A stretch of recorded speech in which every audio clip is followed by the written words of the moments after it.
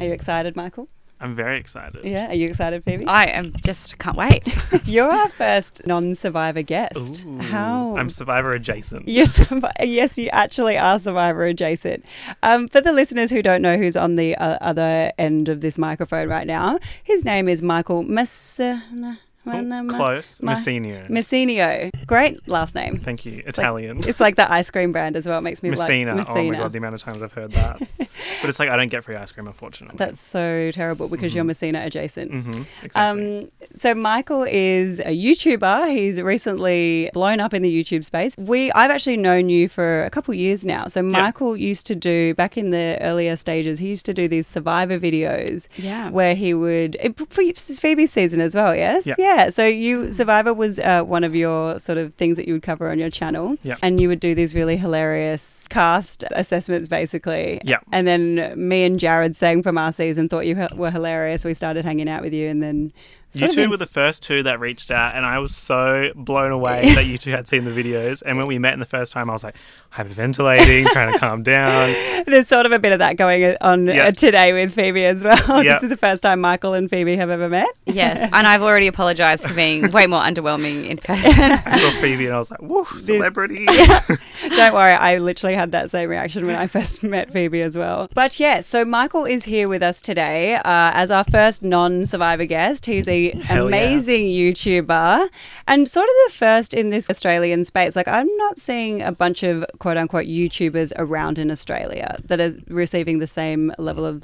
There's not a lot of people at the success level that you have found yourself at. It's interesting because there are big Australian YouTubers, but from my experience and what I've seen, not really in the entertainment areas. There's a lot in the gaming and beauty YouTube areas. Yes. So I've kind of found my niche. Yeah. And that's how I've kind of...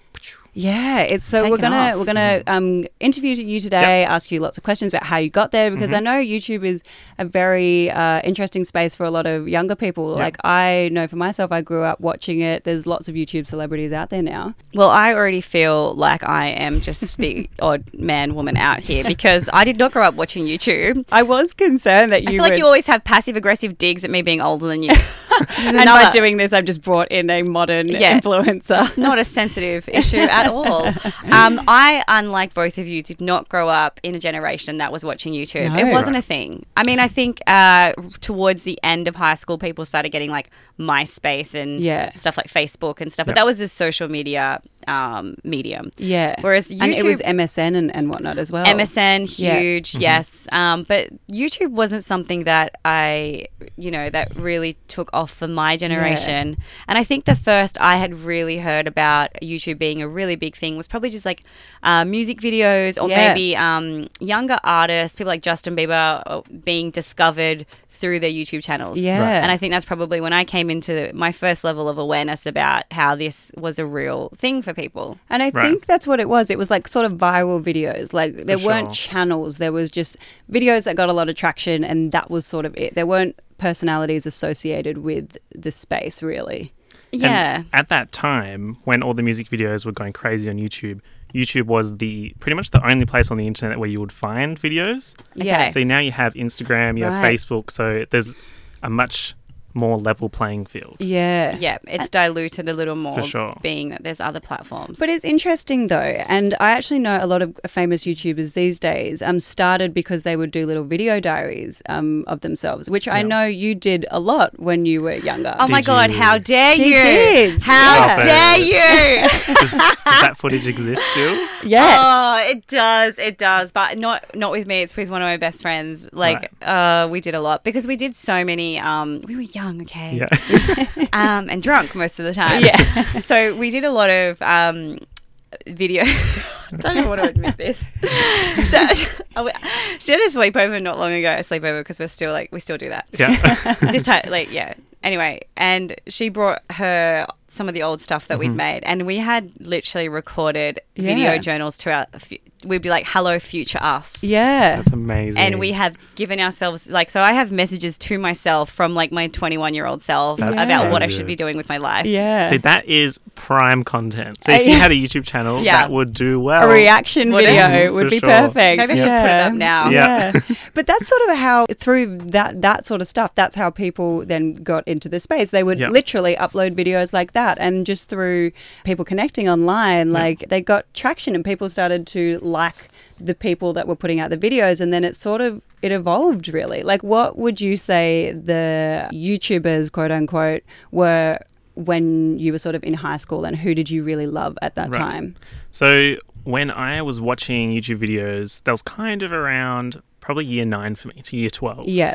And you kind of had these two big groups. There was the US YouTubers and then the British vloggers. Yes. Oh, yeah. So the British vloggers, they were always doing lots of lifestyle type content. You know, they do hauls like Kmart hauls, but not Kmart because I don't know Kmart. And then the US... Wagamama's. Oh my God. Yeah. Take me back to Wagamama's. Delicious. I'm going to be so fascinated at all the points of contact that we find with Phoebe, like, because she used to live in London, so Wagamama's is like, oh my God, Wagamama's. I miss Wagamama's. Yeah. Delicious. Huge fan. And then, they did, and they all hung out together, and they all cross-promoted, which was a big part of their success, because they were in each other's videos. And well, that's kind of what Instagram influencers did early in the day. Yeah. Like, if you tried to do the Instagram influencer thing early, you took off. Yeah. I think if you tried to do it today, it's too saturated. Harder, but back then, it would be like this, and then someone who had a lot of followers would, like, tag someone that also had a lot of followers. Yeah. And, you know, nowadays, there's so much of it that people are like, ignore. At that time, it seemed like if you knew the right people, you could get your channel to take off. Yeah. Right. So you obviously needed to be a good content creator and have a good personality. But I think nowadays it's so saturated that you need to find your niche early on. Otherwise, you're just going to get lost in the content. Yes. And who did you love, like, sort of in high school, I guess? So my favorite YouTuber was and is Grace Helbig. I love Grace Helbig. She's like a comedian in the US. Comedian. You would actually love her content. Yeah, I think so. Really relatable, dumb content sort of, but also really smart at the best same kind time. of content. Oh, best dumb smart content, best content. Yeah. Okay. Yeah. I will look. And she was part of the Holy Trinity. Yep. Yeah, which was a big US like trio of influencers. Wow. Yeah. So I would say their content is, as you said, dumb funny. Yeah. It's the kind of stuff that you can watch and not think. Yeah. Which I think is why, kind of bring it back to reality TV, that's why I love reality TV so much, because you don't really need to be thinking that much to watch it. Yeah. Okay. So I think that's why their channels blew up at the time, is because you don't need to be really switched on at the time to watch it and enjoy it. And you still relate, which is, let's talk about that. Like your, that's very much your channel now. Mm-hmm. Like it's just dumb.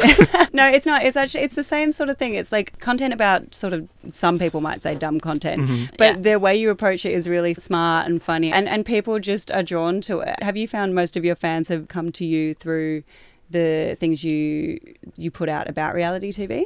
I think for me, there's different columns of content. Okay. So I have my reality TV content, which is the one that pulls the most people. Yeah. Then I have content where I'm talking about ridiculous things and ranking them. So Yeah. it has no meaning. So He ranked days of the month. days of the month, and this afternoon I'm editing a video called Ranking Pictures of Dr. Phil. I absolutely love that. So That's so ridiculous. that's the kind of content that it takes the subscribers I already have. I absolutely love that already. Like, right? Why would anyone do that? Right? It's brilliant. And the best thing about that is no one has done it. No. Yeah. Whereas if you're doing like a Kmart haul, a lot of people have done that already. It's original So content. if anyone's ever looking for Ranking Pictures of Dr. Phil, guess who's You're, done it? you're Me. the guy. You're the man. And they are such engaging videos. Like, they're just hilarious. Like, the things you find to say about pictures of Dr. Phil and why some is better than the other. There's like, so much you could it's talk hilarious. There's like, so much. It's completely hilarious. So tell me about then the stream with the reality TV stream. What do you do, and like what's your approach to that? Right. So I have this series on my channel called Essential Viewing. Okay. So that's where I talk about my favorite reality TV shows, people, and scenes. Yep. So it all started with a scene from Big Boss India. which is like the Big Brother version, about this lady named Pooja. Yeah. And there's this viral scene that I was talking about. That was my first video to kind of blow up. Yeah. So that's nearly at 500,000 views, which is pretty big for me. Wow. Yeah, 500,000 eyes. Which is mental. I can't think about it for too long. Not Yeah. father- It's a lot of people. It is. And Yeah. then from there, I've kind of gone through... I have a note on my phone where I write down all my favourite stuff. Yeah. Yeah. So I've been through, Gemma Collins, Tiffany Pollard, Okay. talked about all of that. Next up, I've got RuPaul's Drag Race, which I'm currently watching at the moment. Me too. Absolutely obsessed with It's that. amazing. And the most recent one I did was Kitchen Nightmares. Okay. Yeah. Wow. And you'll even do a green screen and you'll Mm-hmm. basically reenact a crazy scene of like people fighting in Big Brother, and it'll be Michael on a green screen literally imitating that. That's my favourite part of editing. Yeah. The green screen is the best thing I ever bought, and it was like $100. Yeah, you leveled up when you went green screen. As soon as I got the green screen, things took off. Oh my Wow. God. So that's your channel. But you really entered at a time that it was sort of oversaturated. Like, Yep. as to go back to the beginning of YouTube, it was not saturated. So it was easy to kind of find success as a personality in the space. But then sponsors sort of got savvy to it, and sponsors flocked there. A lot of people started channels, Yep. and it just became that you couldn't find success as a personality creating relatively normal content anymore. Like, it wasn't really a thing.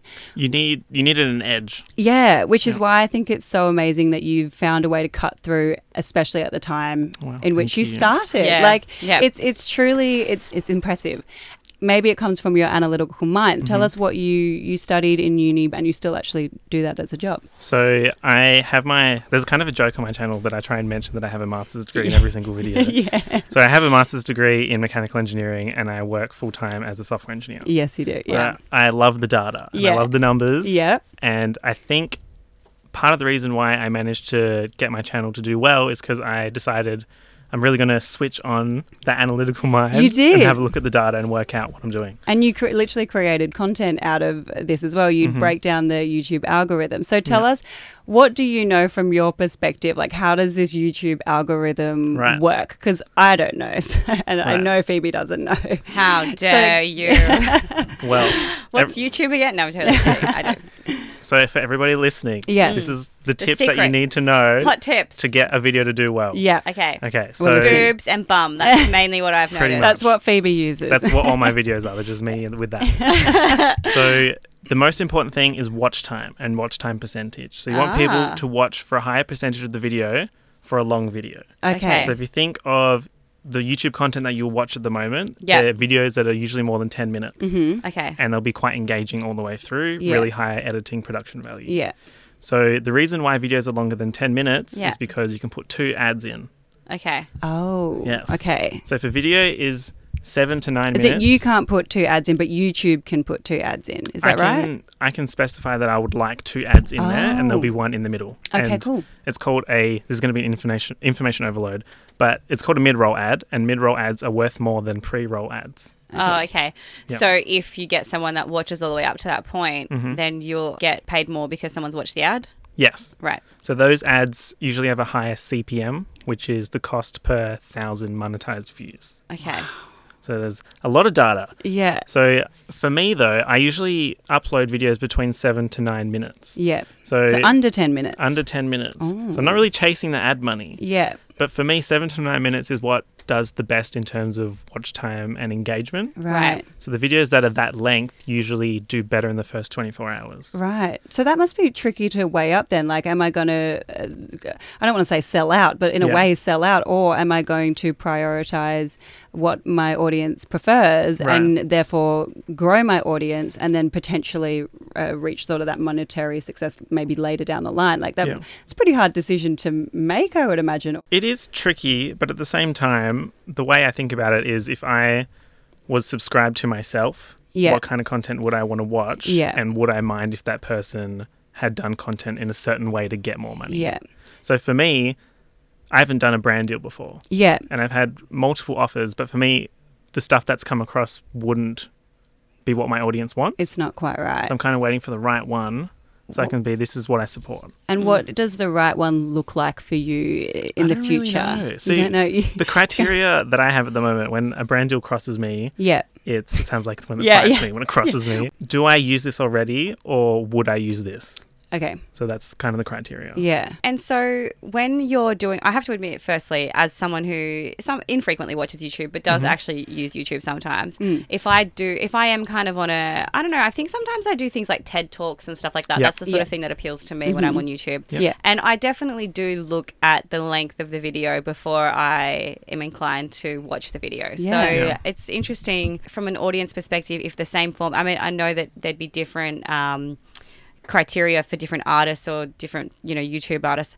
I feel like, though, for the most part, a 7 to 9 minute video would work for a lot of people. Because once I start, I mean, unless it's a TED Talk, sometimes those ones are longer, obviously. But if I do see something and it's like 13 minutes, I might be more inclined to hit the one that's 8.5 minutes long. Totally. Yeah, and for sure. It also depends on, as you said, the type of content. It does, yeah. So my essential viewing videos, which are naturally longer because there's more content to talk about, I don't mind how long those get. Yeah. Because I know that it's interesting all the way through. Yeah. And the audience that are clicking on those videos. Yeah. They go in knowing that I'm going to be talking about it for the whole video. Yeah. Whereas if it's something like ranking pictures of Dr. Phil, in my opinion, that needs to be smaller because I agree. Yeah. that novelty wears off as you're watching it. Yeah. So it's definitely the analytical mind that comes into play with this stuff that I think has really contributed to how quickly you've sort of taken off. What do you think? Do you think there's certain traits of your personality that make you drawn to YouTube? Because it's a lot to put yourself out there on a platform and to content create when you do already have a job that you're really successful at, and then you likely, you don't probably need the extra money due to the status of job you have. So why do you think you're still drawn to this sort of space? So from 1,000 to 200,000, that took off really quickly. Yeah. And that's kind of about the time when I moved to Melbourne. Yeah. So I grew up in Perth and I had a lot of friends there, a lot of family. Yeah. Moved to Melbourne for a job and didn't know anyone. Yeah. So then... I've been there. Yeah. So then I kind of funneled all that energy and stress into making content in my spare time. Right. Nice. So I was producing a lot of content, changing small things to work out what would do well. Yeah. And then based off of that, that's how it took off. Yes. So it's been like almost a distraction, to be honest. Yeah. And have you found a community in YouTube yet? As I said before, the Australian YouTube community is quite small. So it's quite interesting because I have some YouTube friends. Oh, you but do? they're not from Australia. Oh. I know about 2 or 3 Australian Right. YouTubers and they're the same ones that I knew when I had about 100, 200 subscribers. Yeah. Oh, and that's is your awesome. audience predominantly based in Australia? Well, so Yeah, more that data. would interest me, especially if you've got the reality TV stuff. I suppose you're examining reality TV across the globe, though, aren't you? Yes. So you're not actually just looking at Australian reality TV. Not quite. I haven't done an episode of Essential Viewing about Australian reality TV, I don't think, yet. But maybe there'll have to be some about Survivor. We'll see. So my audience... Maybe when Lockie's on The Bachelor, there'll be plenty of content to talk about. So my audience demographics are US, UK, Canada, Australia. So Australia is my 4th. US, yeah. I mean, I'm not surprised to hear the US because YouTube is huge over there, as is things like Twitter and stuff like that. For sure. I don't know if it's a population thing or if it's a cultural thing or a combination of both, but obviously it seems like even a lot of the videos that I watch are often US-based YouTubers. Yeah. So YouTube, the way the algorithm works is they'll suggest content to users, and if they respond positively to it, then they'll suggest that content to more people. So one of the things that I found was I started to tailor my content towards US viewers specifically. So I'll upload at 1 a.m. Monday morning every week, which is kind of shit for work the next day, but I'll still do the work. I notice, I follow you and I'm like, why is he uploading at 1 a.m.? Can you do a time? Can you schedule it? You can. Oh, okay. But I prefer to be up and responding to comments. Oh, I see. Because if people are watching it and they've done me the service of turning on notifications, so they're watching it straight away, I kind of want to repay them in a way by having a conversation with them in the comments. Yeah, okay. So it's actually a much bigger commitment than staying up to 1 a.m. Right. It's like a staying up till potentially 3 a.m. Pretty much. Wow. Every Sunday night is a bit of a mess. Oh. So I That's usually... exhausting. I mean, it's the beginning of the working week. A Thursday I could understand, but a Monday... Well, no. the way it works is I'll record a video and Yeah. then I'll spend about 6 to 8 hours editing it, which is the biggest part. And I usually just do that in 1 or 2 sittings, and then preparing the thumbnail, doing all of that, posting it, and then replying to comments.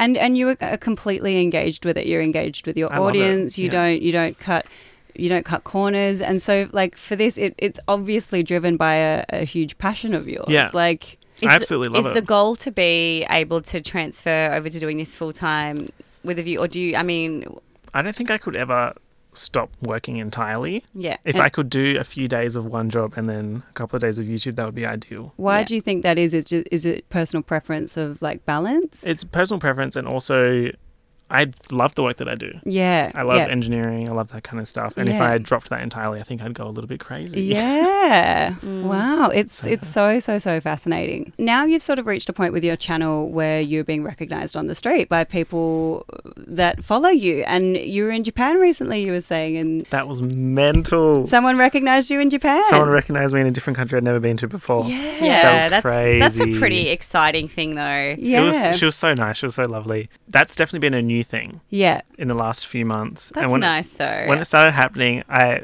felt kind of weird about it. Yeah. Right. But now I love it when people come and say hello. It must be awesome because, Phoebe and I get recognised out and about because of Survivor, but I don't think it's quite the same thing because it's not like we worked hard not on the content that we became known for. So people just know us sort of being like, oh, you did that thing that one time, and you're like, yes, I did. Haha, cool, thank you.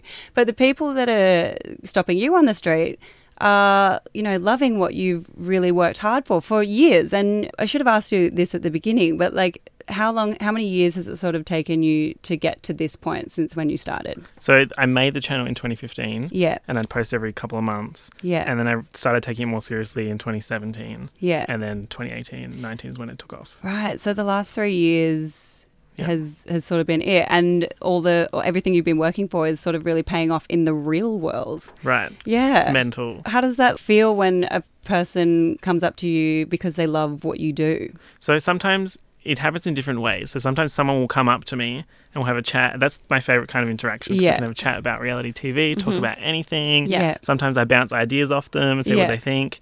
And sometimes I'll get Instagram messages being like, I just saw you on the tram, or or tweets, and that makes me feel a little bit strange. Yeah. But I'm still getting used to it. But yeah, my favorite one's when people come up, we can have a chat, and Has it reached the point where as you leave the house, you're conscious, what if someone runs into me now that has followed me online? Sometimes I turn the outfits up a little bit more now.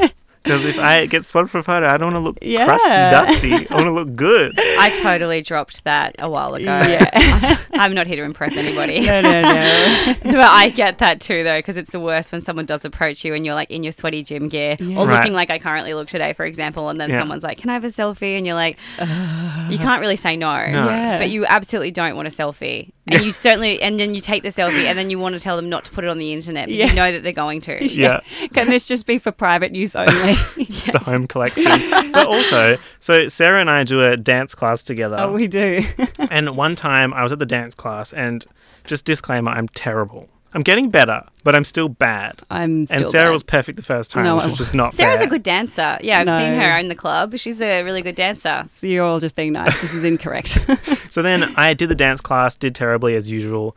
And then I get a message from someone being like, I was in the same dance class as you. And I was like, oh no. Oh no. Oh no. They saw me fail at dancing. I can understand that. I've sometimes been to like Woolworths being like, were you at, I won't say which Woolworths I go to, but were you at this bloody Woolworths or whatever? And I'm like, oh God, I knew you were looking at me weird as you were scanning my groceries. Like, even you went out with Brooke the other night for a girls' night, and you were like, oh, it was fun, but it was kind of annoying because people just kept coming up to us all night. Yeah, I mean, no, like it's nice or whatever, but it was just there were a lot of Survivor fans that night. Yeah, so it was just one of those things. We didn't really get a night out because we were being approached every 5 minutes. Yeah. So, but that's no problem. And for us, like that kind of thing, it's the hype of the show right now. So I've been there before. Obviously, it comes and it goes, especially because the show's hot right now, but in a few months' time, something else will be. So it's okay. And for us in that sort of hype, Survivor hype, I know that it's a short-lived thing from the experience. So it's not, it's all good. Whereas this is a lifestyle now, Michael. Yeah, you're going to have to get used to it. I can't get past the fact that people like my content enough that they'll come up and say hello. To me, that's just the coolest thing in the world. Yeah. I saw on your Instagram, because I follow you on Instagram. What's your Instagram, by the way? Plug it. At Michael Messineo. MESSINEO. There we go. But I saw during all the protests for the bushfire, didn't someone like literally make a poster of you? Yeah. So someone sent me a picture of a protest in Brisbane, and it was a picture of me and a giant teacup or something, and it was like global warming tea or something joke about that, and I thought, this is insane. This is that I'm on a poster.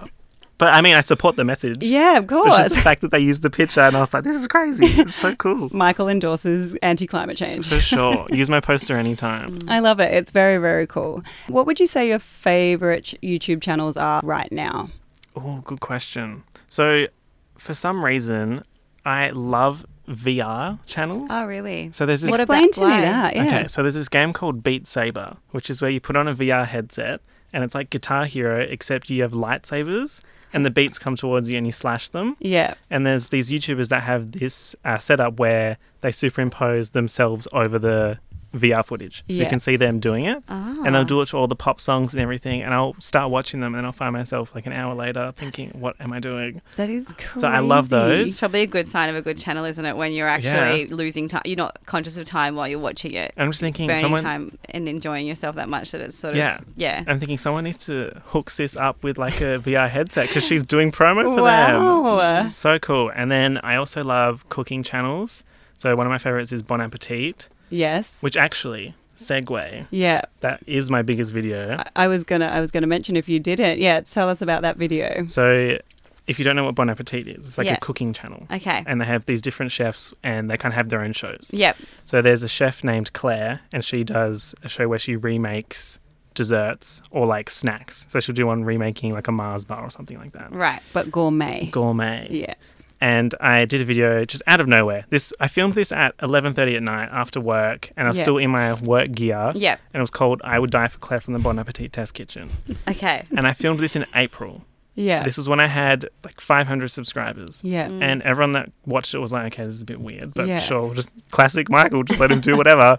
So then it just stayed at like 500 views for 6 months. Yeah, wow. And then all of a sudden, one day out of nowhere, it just skyrocketed and it had 1 million in a oh my goodness couple of days, maybe a week. Did you ever get to the bottom of why?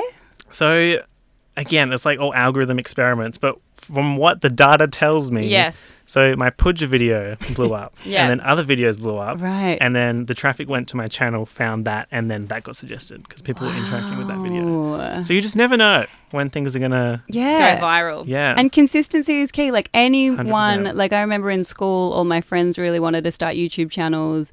It's sort of the thing of like now starting podcasts is sort of the same way. Lots of people want to start podcasts, and a lot of people sort of fade off because they lack the commitment to keep going when the success doesn't immediately hit them. Right. And I think what you are a testament to is how consistent work, regular uploads, knowing your brand eventually pays off. Like, did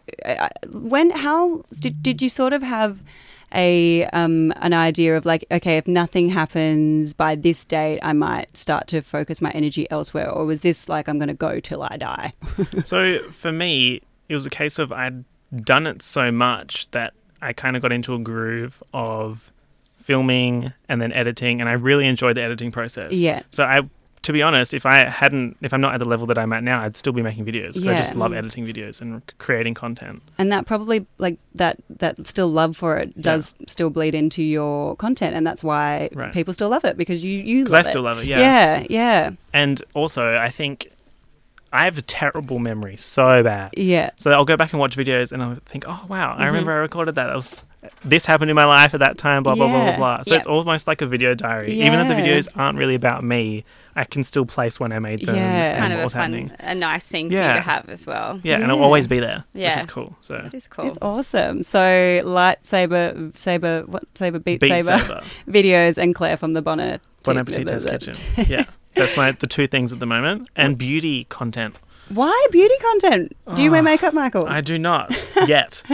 But I'm big into skincare at the moment. Right, I see. And I started with skincare YouTubers. And now I'm watching all these beauty YouTubers and I cannot stop. I sometimes get hooked on stuff like that. I can't say I know any particular famous YouTubers, but like every now and again I'll like watch a tutorial because I've seen something cool. I wanted to try something, and then all of a sudden you get the other suggested videos. Yeah. And it can be quite addictive watching people put their makeup on or watching the way that they do it and then seeing how they start and then seeing the end result. Yeah. I actually quite like it. Some of the looks are crazy. Yeah. But the interesting thing about makeup videos is I'm not sure if you're too aware of TikTok. Oh yeah, I have seen that. That's another thing where I'm like, I can imagine like my nieces and my nephews who are teenagers. I can imagine them. This is a whole phenomenon for them, and all of their friends have TikTok, and it's a real thing. And I know people in my own demographic do as well, but probably less so. Right. And I can imagine them being like talking about, you know, how we're like, Facebook, MySpace. I can just imagine them in 10 years' time being like, TikTok. Oh, remember TikTok? And you know, the kids these days will be like, what's TikTok? Yeah. The thing that interests me about TikTok is that it's so much shorter than YouTube. So the biggest video that you can upload is 60 seconds. So the reason why I brought it up is because makeup videos on TikTok are so quick. So you see the process so quick, and to me... And they fast forward it or something. Yeah, and you can see like they sometimes put effects on it to speed it up. Yeah. And that's the coolest content because it's such a quick transformation. Right. But then in my head, I'm thinking about how much work goes into that. And it's insane for a 60-second video. Yeah. And then also, like, surely that would then cut into... Like, if you see quickly the makeup look done, I don't know how many people would then sit through and watch the tutorial unless they specifically wanted to actually do it and follow the tutorial. Right. So surely it would then cut into the views on their YouTube channel. Yeah, for sure. And I think with YouTube beauty content, you'll find that the biggest beauty YouTubers have a big personality. Yeah. So like your Jeffree Star, James Charles, Bretman Rock. Yeah. They're big outside of the beauty community because they have such loud personalities. Yeah. Because if you're going to watch a video for 30 minutes of someone putting on makeup, they're not going to be silent the whole time. Yeah, they're going to be talking about something and you're going to be bouncing off them and their energy. So one of my favorites is Nikki Tutorials, who's just queen of my entire life. So talented. These people are so talented. And then I'm uploading Ranking Dr. Phil and it's like, how does this compare? I think that's talented content. As far as I'm concerned, that's the kind of content I'd be watching. Yeah, absolutely. So Michael, obviously being an observer of the YouTube space as well, being a participant in it, do you have any pet hates that you see in the space that you're just like, no, that'll never be me? Right. I think it's tricky because if I'm seeing it on my homepage, it means the video is doing well. Yeah. So the fact that some types of content does well infuriates me. Yeah. So I don't really like family bloggers. Yeah. And like family channels. I like one. I know. I remember you mentioned it to me. I was thinking, no, Sarah. But it's because they're like, they literally they're not family vloggers in the traditional sense. They make films. They weekly, he's a filmmaker and every week. It's just stunning. It's beautiful to watch. But I totally agree. Anti-family. Sometimes I'm like, people using their kids views, like clickbait. I'm not a fan of that on any platform, to be honest. Right. So I can relate to that. Yeah. I don't know. Also, though, like I don't mind it if it's people that I love in my life and I see photos of them and their kids and things like that because I love them and I love seeing their family. So, but there's definitely stuff where I'm like, there's a line for sure. There is a line, and if it's 100% of your content, I'm out. Yeah. There was one that I saw. It was a thumbnail, and there was a girl sitting on a chair on her mother's lap, and the thing was, we just got bad news from the doctor. That was the name of the title, and that was the thumbnail, and I was thinking, this is ridiculous. I mean, it's total clickbait, though. So, and I hate clickbait. That's another thing. Yeah. So one thing that I've tried to do consistently throughout my YouTube channel is the title is exactly what the video is about. Yeah. So if it says, I'm ranking Dr. Phil pictures, I'm ranking Dr. Phil pictures. Yeah. So clickbait drives me insane. But that is Dr. Phil anyway. did what? Yeah, for us, that's clickbait. We're like, we want to see. So clickbait technically means you're saying the video is about something that it's not really. So getting people to click on it and start watching it and they realize that it's not really what that's about, or the section that they're talking about is really small and the rest of the video is about something completely different. And it's at the end of the video. Yeah. So videos that have like clickbaity thumbnails or titles usually have a lower watch percentage. Yeah. Which is interesting, but it is interesting. And the trending tab on YouTube is always full of the most trashiest YouTube videos. Always that kind of stuff, and late night talk show hosts. Yeah, which is another thing that pet hate. Wow, I'm just really going to town on these. Yeah, well, I'm sure you'd have lots of them. So the talk show hosts, they do a lot of interviews with people and stuff. They get a lot of watch views. Yeah, if you go to the Jimmy Fallon ones, and they get James so Corden, much. Absolutely, the amount of views is insane. Yeah. But I kind of like them though. Yeah, like the James Corden's... I'm interested in them. The singing in the cars one, there's a name for the show. Not comedians. Karaoke thing. Yeah, that one. Yeah. Carpool That's karaoke. The one. Yeah. So those will have like 50 million views, which is insane. But for me, it's a weird feeling because YouTube started with just people in their bedrooms uploading videos talking about their lives. Yeah. And then it's gradually changed and you get professional cooking videos and stuff. And now you've got these late night hosts kind of coming in with this really high production value content. Yeah. And it's like, how do I compete with that? Well, it's sort of that's the way of all social media platforms, even like Instagram today. Like it used to be, Instagram was like a behind the scenes look of like a person's real life, and then you know, same with YouTube, sponsors flocked, people saw that was getting a lot of traction, and then the space changes and it becomes something that it never was intended to be. Yeah, well, they are businesses at the end of the day. So whatever the formula is to make the most money for sure. you know, the people in the business, that's the formula. It's going to, you know, they're not really concerned with the origins of the idea or the creative space. A lot of people, you know, they're huge, large scale businesses. So at the end of the day, that's what the objective is to make money. Yeah. Smart for them, sucks for me. Yeah, I mean, but I think you know, it's interesting though, because it's not always the case. I mean, YouTube's a good example of that. Social media and technology is a good example of that. But there are like lots of people or brands and stuff like that actually don't commercialize so far that they lose the integrity of the creative directive and whatever else. And I know for me, like whether it's clothes or fashion and stuff, well, not so much myself, but certainly good friends of mine are often drawn to spaces or brands or whatever because of the fact that they've held on closely to what the vision of that was. So, but I think when it comes to technology, well, it's always going to be about where the money is. Yeah. It's interesting because social media is like this marketplace where people as individuals are competing with businesses as well. And it's like, where do we see that in anywhere else in the world? Like, are we... like? But people themselves are trying to be a business. Yeah. When you're branding yourself, that's with a view to representing yourself in a way that people are going to be drawn to you for whatever reason. So like you're just a business yourself. Totally. But like you don't really see that in many other spaces. Like, yes, people are a business, and so yeah, it is businesses competing with businesses.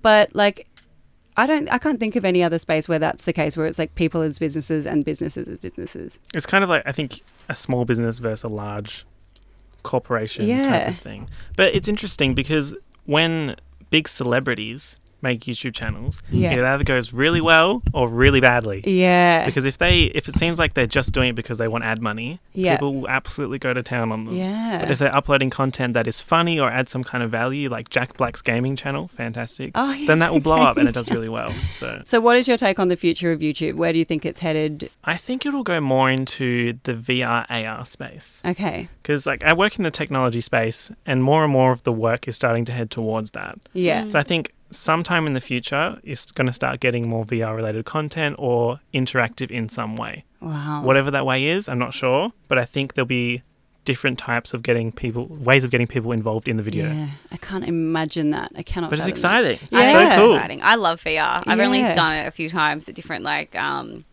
I know, like Dark Mofo and stuff. Like I did this really cool VR experiment with my friends and stuff. It was so fun. Have you seen AR before? AR is insane. No. What's AR? So VR is virtual reality and AR is augmented reality. Oh, okay. So what's that? It's kind of mixing a digital experience with the real life experience. Yeah. So sometimes you have AR stickers on your phone where you can put something on the table in your camera and you can move around and it'll still be there. Yeah. Oh. So if you think of Iron Man, Jarvis, how he has that tool and all the information pops up on the table and it's not there, but he interacts with it. There. So I think that's where we're going to be. Gosh. That's crazy, Iron Man is the future. Michael. Oh my goodness. Okay, well, if our listeners want to follow you, where can they find you? What is your YouTube channel called? So my YouTube channel is called Mike's Mic, like microphone. Yeah. And my Instagram's just Michael Messina, which is my name. Awesome. So, well, I look forward to seeing you continue to take over the space. Get ready for more dumb content. Yeah. I'll be there, and I'm there for the Dr. Phil ranking pictures. Yeah. It has been so lovely having you in and answering all of our questions, and an honour to have you as our first non-survivor guest. How exciting. I had such a great time. You guys are fantastic. Thank you so much. Well, thanks for being here. It's my first podcast in general. Really? Oh, wow. I've also learnt a lot as someone who is not necessarily the biggest YouTuber. I think our listeners are really going to love all of your insights. There's so much out there. Okay, well, listeners, we will be back with you next week. And please do follow Michael. He makes really hilarious content. Hell yeah. And we'll be having more people in the studio in the future. Absolutely. Bye, Michael. Bye. Bye.